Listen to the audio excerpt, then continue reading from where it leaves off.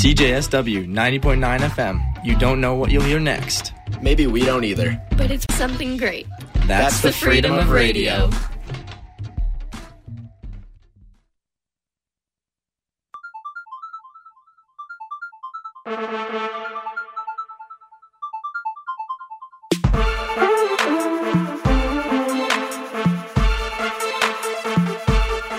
Welcome to Rave Dad's Diary, the show that explores the globalization of electronic dance music from the perspective of a rural Alberta boy turned raver. I'm your host and resident rave dad, Paul Brooks.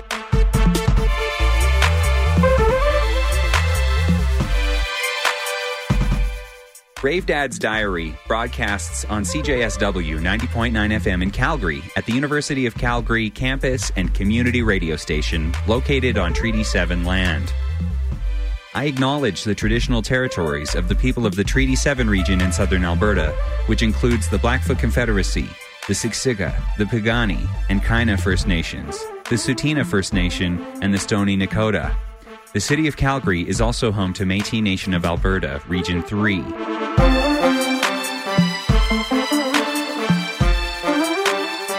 Welcome to episode 23 of Rave Dad's Diary. Calgary-based artist Little Snake's debut album dropped last week on Brainfeeder Records. It's called A Fragmented Love Story Written by the Infinite Helix. And it's a mind scraper. On today's show, I'm airing a recut of my conversation with Little Snake, which originally aired in January 2021. After our chat, Little Snake takes over the program and walks us through music that inspires them. You don't want to miss this.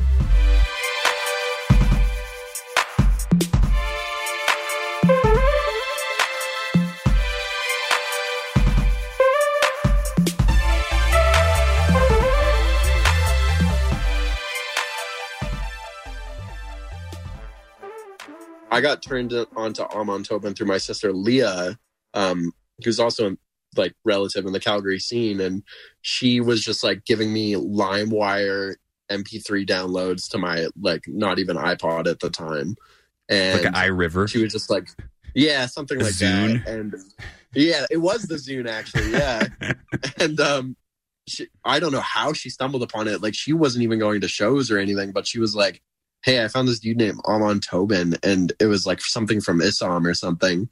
And I was like, this is really, really crazy. Like, it was like kind of beautiful, kind of this dubstep-y vibe, like just when Nero was like coming into play. And I was like, wow, this is like super, super incredible. And I kind of put it down for like 3 or 4 years as I started getting into like, you know, production of hip hop and house music and techno music. And then finally come back like years later, I was in LA and Amon Tobin was talking to my label manager at the time, and he was like, yeah, Little Snake has been putting out like crazy tunes. And my label manager told me about that, and I was like, what the fuck? He's like a genius. Like, it still holds true to this day. And sure enough, Amon wanted us to come to his studio in LA. And so we all decided to go. It was like me and a couple of friends from this label, Renraku, and the label head, and Leo was there, I believe. And we walk up this huge like Hollywood Hill, and there's a McLaren parked outside of the like this mansion and a row of houses that like definitely did not seem like it would be anywhere close to Amon's house. But this one stood out so much that we were like, well, this clearly doesn't look like Amon Tobin's house, but it's the only one that's like unique from the rest of the houses. It's probably Amon's house. So we message him and he's like, yeah, just come inside, let your stuff in. I'm in the studio. And we find the studio. And as soon as we open the studio door, it's like pitch black in there, except for the modular lights. And like a ray of sunshine kind of just comes into the studio, and he gets like angry at us. He's like, oh God, like, why would you do that? Like, just don't, like, close the door, get in and close the door. And from there on out, he was the nicest guy. You could tell he'd just been in the studio for like probably 3 or 4 days. Like, it wasn't like a situation where he left it a lot. And we briefly commented, and he said, I'm sitting on about 7 albums right now under different aliases and working on a Two Fingers one. And we were all like, oh, we can't wait for that Two Fingers one. And then it was just kind of like this nice, weird encounter where we had met like one of all of our idols. And then months later, he had messaged me and he was like, hey, I just like, I don't know why I didn't think of it before, but the Two Fingers like LP seems to really be lining up with the sound you're going for. Do you want to write a track for it? I was like, sure enough, like, let's get it. So yeah, I think like later that day we wrote the entire track. Aside from your collaboration on the Two Fingers project, Amon Tobin appeared on a release that came out near the end of 2020 titled Loophole. Tell me more about that project. Loophole was interesting because I feel like I tried to really, really commandeer like this specific concept, and it was more of a narrative concept that was going along with another project. It seemed like it served this really functional purpose of being an interlude that was also a wormhole, you know, like it was this interlude of many different sounds, but it also brought you into a new dimension. And that's how you got out of the original like palette of sounds. And his take on it was that he kind of wanted to just make some sort of track where we would like take hit for hit, shot for shot, a different sound design method. So throughout this weird kind of like process of, you know, he wanted to juxtapose our sound designs and I wanted to introduce this narrative. It all kind of somehow just fell into place. Like it just made perfect sense and everybody was happy at the end.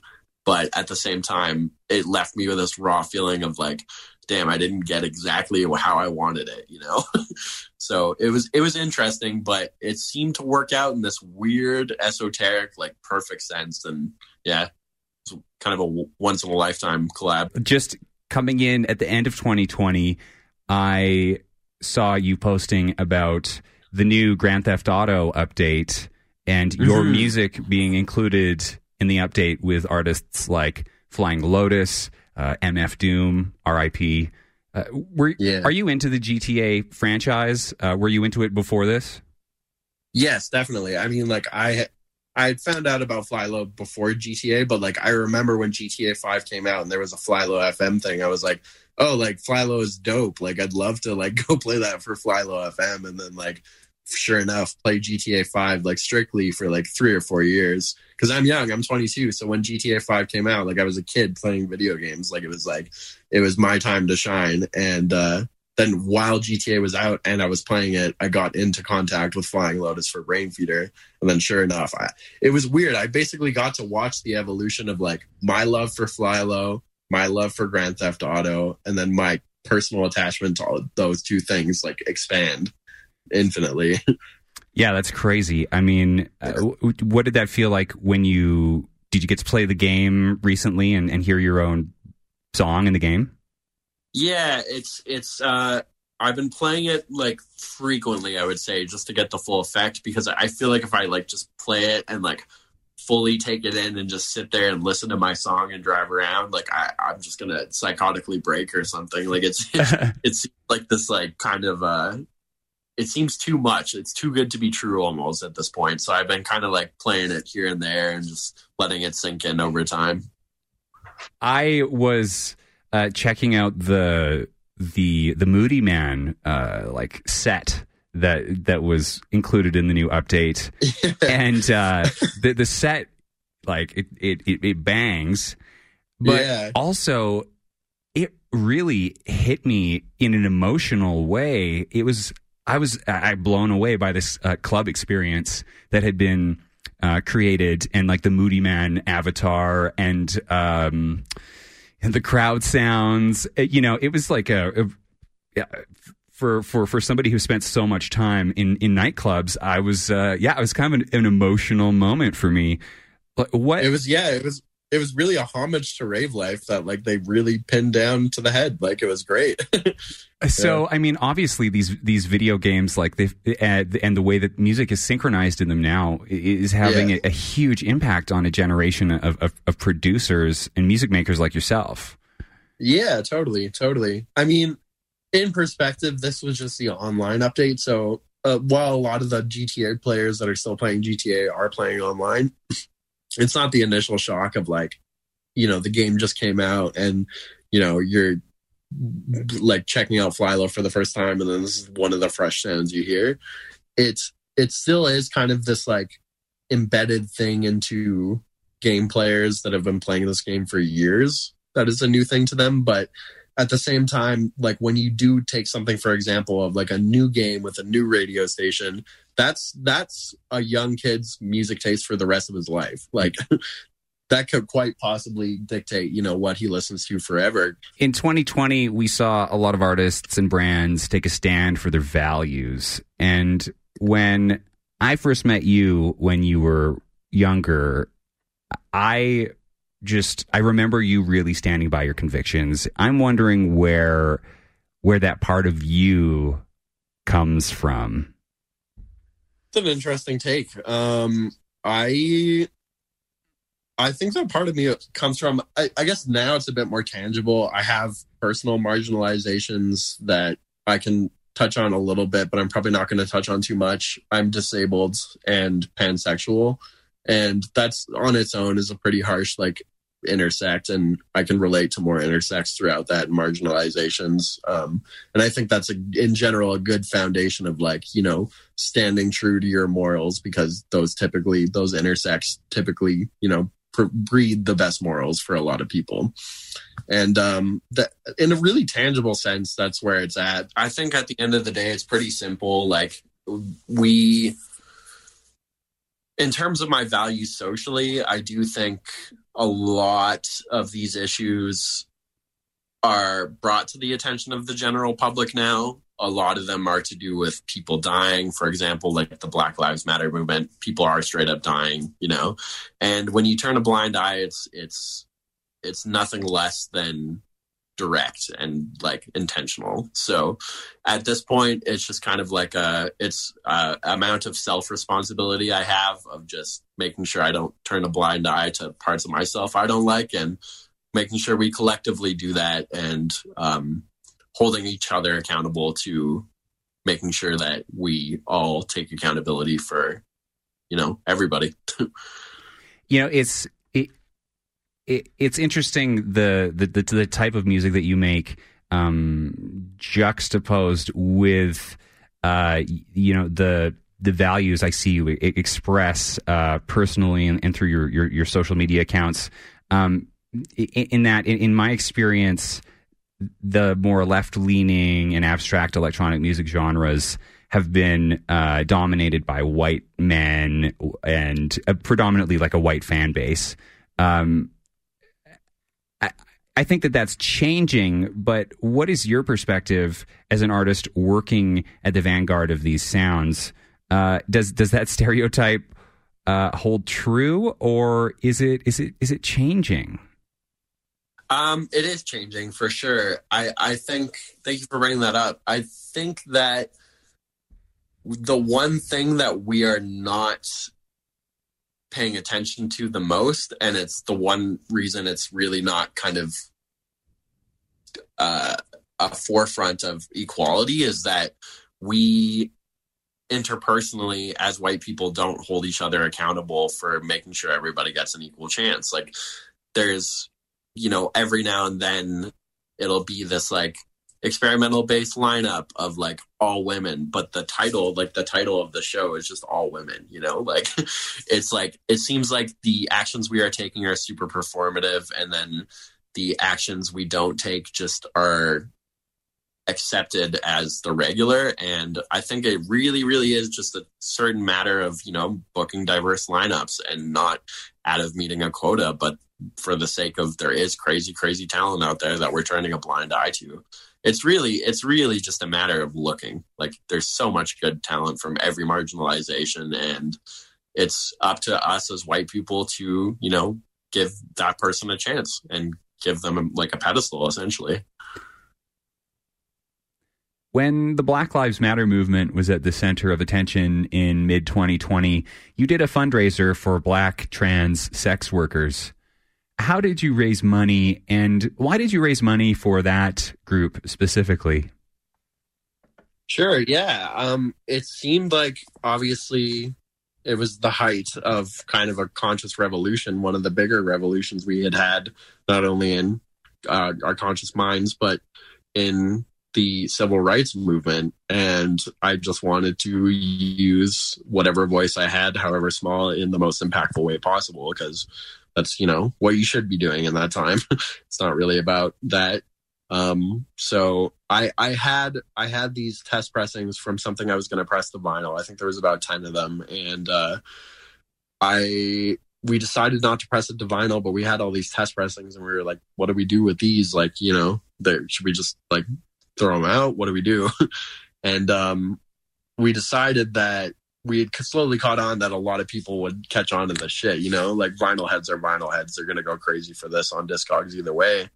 So we set like kind of a fair price. I think it was $50 a TP. And we picked a few GoFundMes for Black trans lives, specifically sex workers. And it was mostly revolved around the concept of like the highest marginalization you could have as a Black person.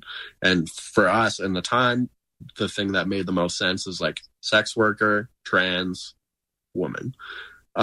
So if you are Black and you have all these other marginalizations going on, you are in the limelight for a certain amount of time, but they are like, being a Black trans sex worker woman is not a rare thing. There's a lot of them, and it's great that we highlighted so much general Black issues, but at the same time, like, this is going to be something that is going to come and go. And it did, in a lot of senses it did. And the one thing that is almost like ashamed, like it seems like we are like putting shame on these super, super marginalized groups for even bringing it close to attention and then just taking it right from their face. We didn't go as far to like, even bring light to that. And they're still in the position they are now. But obviously, I think a lot of those GoFundMes got some notable hype, and I'm glad that some impact was made. But it seemed like there was just a lot of face value change being done, and we had a chance to like kind of step forward into a really, really, really big conscious revolution and civil rights movement. And it just kind of happened we repeated history, really.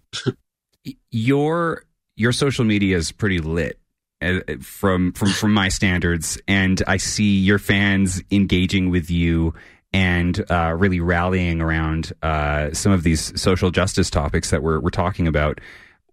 Can you describe your fan base to me? Who listens to Little Snake? It's strange because I've kind of pulled from like several different crowds. The three main ones that seem to spark an interest are, the experimental bass scene, fans of G Jones, fans of EPROM, and so on and so forth. And then fans of Brainfeeder, the people that have been there since day one, since the beat scene days. So a lot of people that are just kind of open-minded, experiencing thing that gets thrown at them, whether it's electronic or jazz or whatever. And then the third kind of sub-realm of that is a lot of IDM people and post-IDM people. So, fans of Aphex, fans of Venetian and whatnot. And it's interesting because I can't really pinpoint the views specifically each one of these scenes has, but they do collide and they have conflict every now and then. But the beautiful part of that too is that they often learn from each other in ways that genres would learn from each other.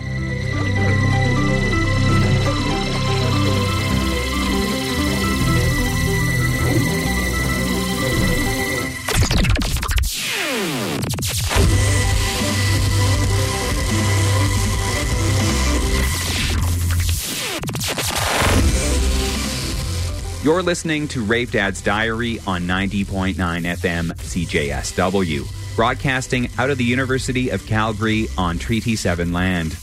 You just heard my conversation with Calgary-based producer and Brainfeeder affiliate, Little Snake. Little Snake's debut album dropped in early May, and it's called A Fragmented Love Story, written by the Infinite Helix. Buy the album on Bandcamp, and while you're at it, get yourself some Little Snake merch. It's super cool. Okay, up next, I turn the mic over to Little Snake. Hey, how's it going? My name is Little Snake, and you're tuned into Rave Dad's Diary, a show on CJSW.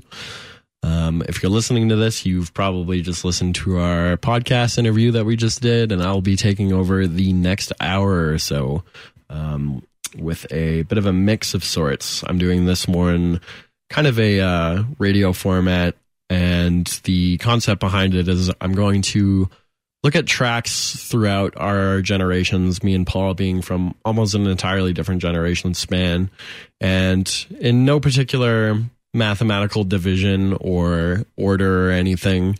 I'm kind of going to be slowly, going from Paul's era to mine and taking it from kind of my approach of IDM and post IDM and experimental EDM, and seeing the origins definitely from back to when Paul was born and where I'm at now, and maybe play some of my tracks at the end. So we'll probably be going through about a dozen tracks and just looking at the correlations between. The first track I want to take you through is a Curtis Rhodes track, who obviously is a very, very big inspiration for me. If you don't know who Curtis Rhodes is, he co-founded and popularized the term granular synthesis and the concept of it, which is pretty much very, very widely used in major EDM, experimental EDM today, all over the place, even pop sometimes. And I teach a lot of his theories in classes and private lessons. I open most of my classes with his statements, and he has just more or less been in a really, really insane inspiration for me over the past years. And it took some digging to find this, but funny enough, this track was released the same year Paul was born, which seemed really fitting. Kind of a full circle gap and tie-in between those two generations. But this one's called N-Score, N-S-C-O-R. Took a lot of digging to find. It seems like it's Curtis Rhodes' first ever released track, and even then his new release tracks aren't very widely available. So I'm very lucky to have found this. And for a track from the early 80s or late 80s rather, it seems to have held up to some of the craziest standards we have in IDM today. So give it a listen. You're tuning into Rave Dad's Diary on CJSW.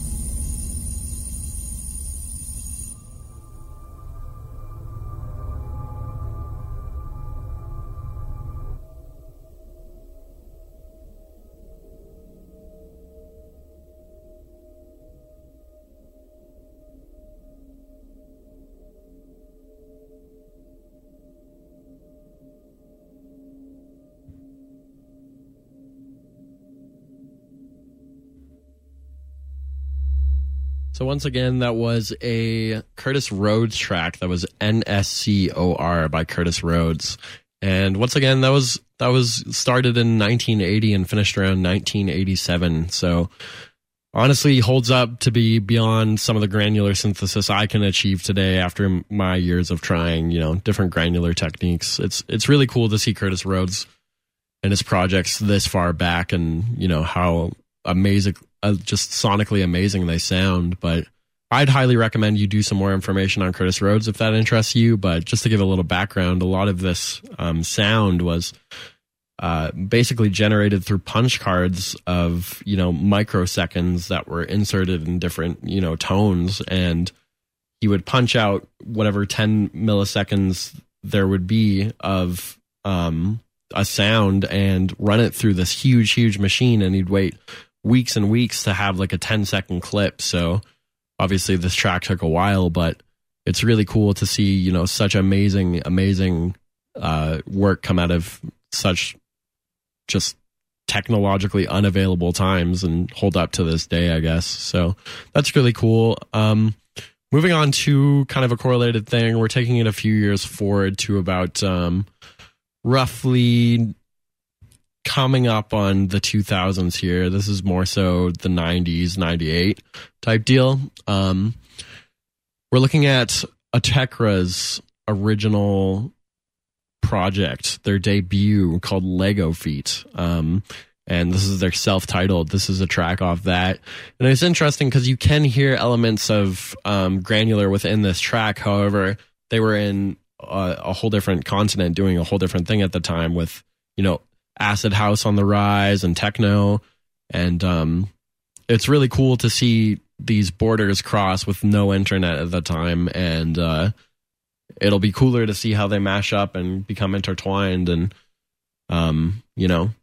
morph into each other as the time goes. But I think it's really interesting that granular synthesis and granular sounds kind of went dormant as soon as the IDM scene in, the UK came up. It almost became like this entirely unheard about thing after Curtis Rhodes released his debut until several years later. And then it started becoming, kind of a main focus in UK IDM, which was almost crazy to me because it's while it is a French technique that Curtis Rhodes kind of founded, it is popularized through his work in Cleveland, Ohio.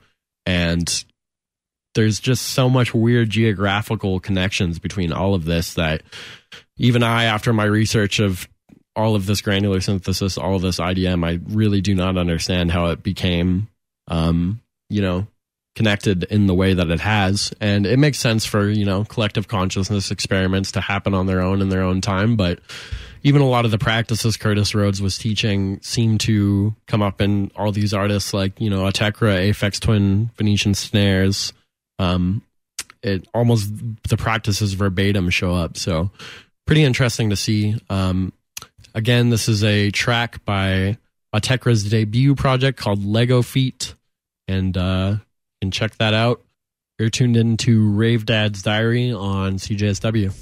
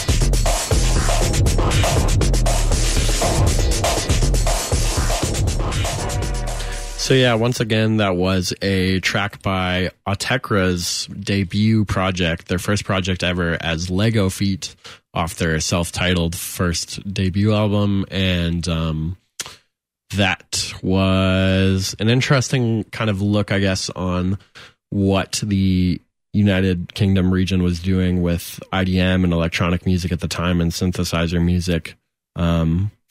And while they were kind of focusing more so on, hardware synthesizers of the popularized versions, at least from Roland, like the 303 and the 808 and the 909, they had kind of stumbled upon these granular techniques that was kind of coming up slowly in the United States with Curtis Rhodes, like I said.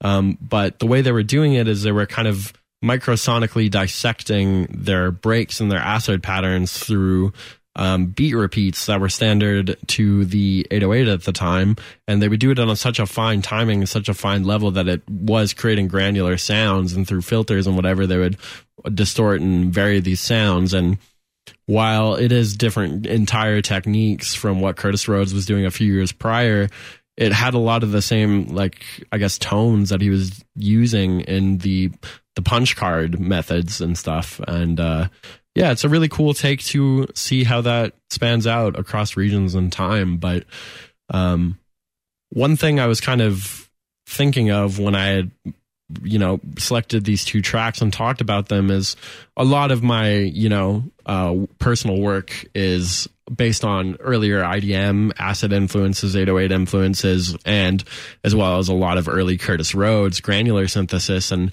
I think it would be a good time to plug a personal unreleased single from myself that kind of takes a glimpse into both the acid IDM early worlds of the UK and the strange kind of microsonic, no tempo sound design that was coming from Curtis Rhodes' granular experimentations. So this is a collab with a really, really cool dude I know named Sabroy. He codes in DSP and makes music in Max for Alive, as well as Ableton, and just in general, a crazy galaxy brain dude. I've learned more from him about music than I have anything on the internet. But here's our collaboration. It's called Decimation of Movement Over Time.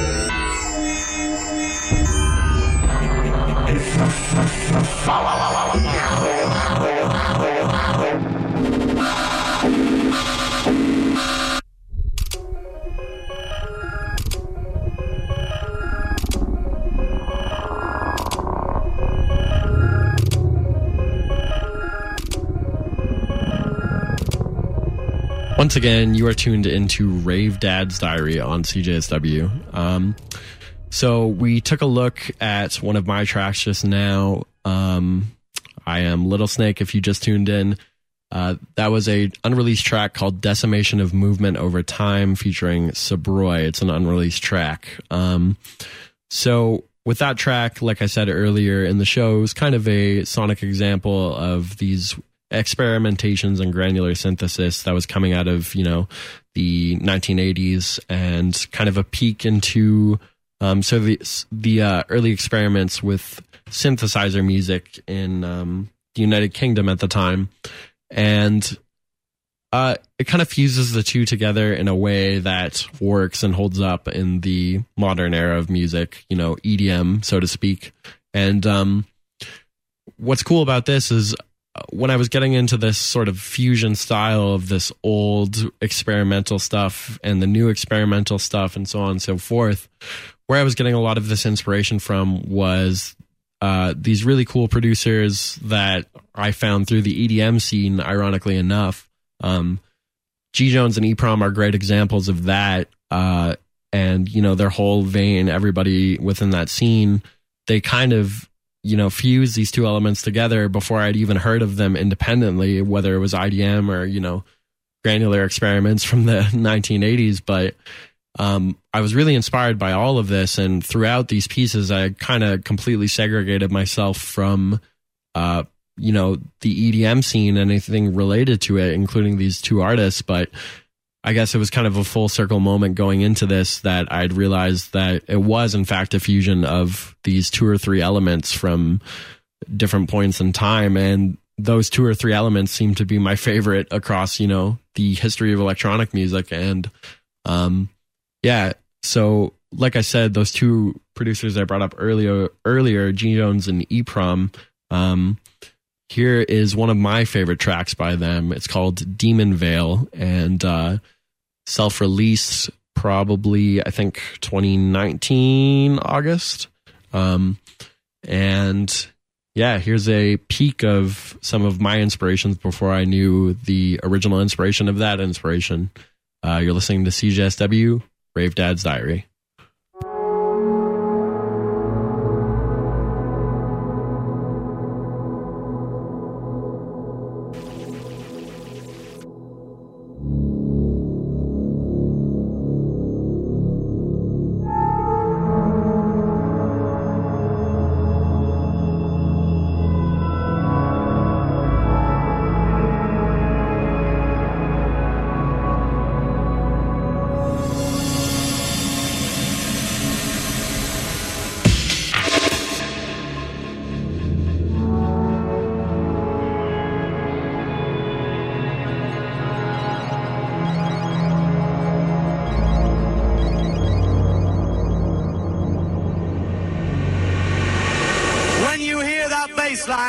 I want to see every torch go up. I want to want to see every light to go up. I want to see the most noise on this beach when you hear that bass line.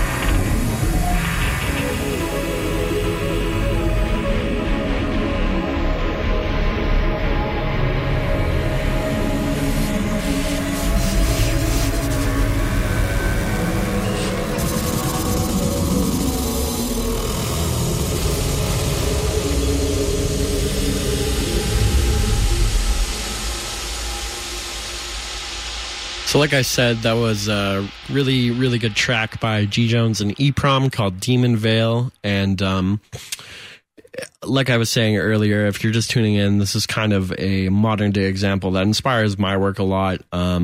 It is kind of this perfect fusion between early IDM experiments through synthesizers, breakbeats, 303s, whatnot, and kind of a really, really refined take on the early granular experiments that Curtis Rhodes and his, accompanying fellow artists were doing. And this is a lot of what inspired me before I had found out either of these early influences from G. Jones or EPROM. So digging a bit further into this, just now, I guess, really, one thing I'm realizing is the kind of link and the glue between the old and the new within my work and G Jones and E-Prom's work is kind of this element of like hip hop. It's this like dark, hard, kind of just gangster, 808 snare every now and then, and just thumping kicks and the patterns within it, even the tempo sometimes. And I guess what we're really forgetting throughout all this is while Curtis Rhodes did popularize and kind of work on these new experiments with granular and Venetian snares and Autechre, kind of popularized a lot of the IDM trends along with Aphex Twin. Acid house and its entirely house music techno is basically a black queer owned genre to this day. And it's really just these artists were kind of taking it and doing their own thing with it. But at the end of the day, this is a very, very, very BIPOC oriented and queer oriented scene that we are capitalizing on at the end of the day as white people. And just to pay tribute to that, I'd like to take a moment to play another track that kind of glues and recaps everything we've talked about from the IDM influences of house and techno and acid and the granular experiments of early experimental producers and the hip hop elements. This next track is by somebody I look up to highly, Flying Lotus. The track is called Clock Catcher, and it's interesting because this track kind of came out in the early LA beat scene pioneering days, and it kind of hit that sweet spot of hip hop production and IDM and experimental synthesis music. But when it came out at the time, it was more so just kind of distributed locally throughout California, and throughout that it became super, super popular. But I don't think a lot of people had really paid attention so much to that point when Lotus had brought all these works together, and it just kind of came off as this entirely new thing that seems so original. While it is quite original, it definitely shows its influences on its sleeve, and it's really just kind of a shock to the senses, even to this day, hearing it, and what it tickles within us that we like in other music we've heard. So once again, this is a track called Clock Catcher by Flying Lotus.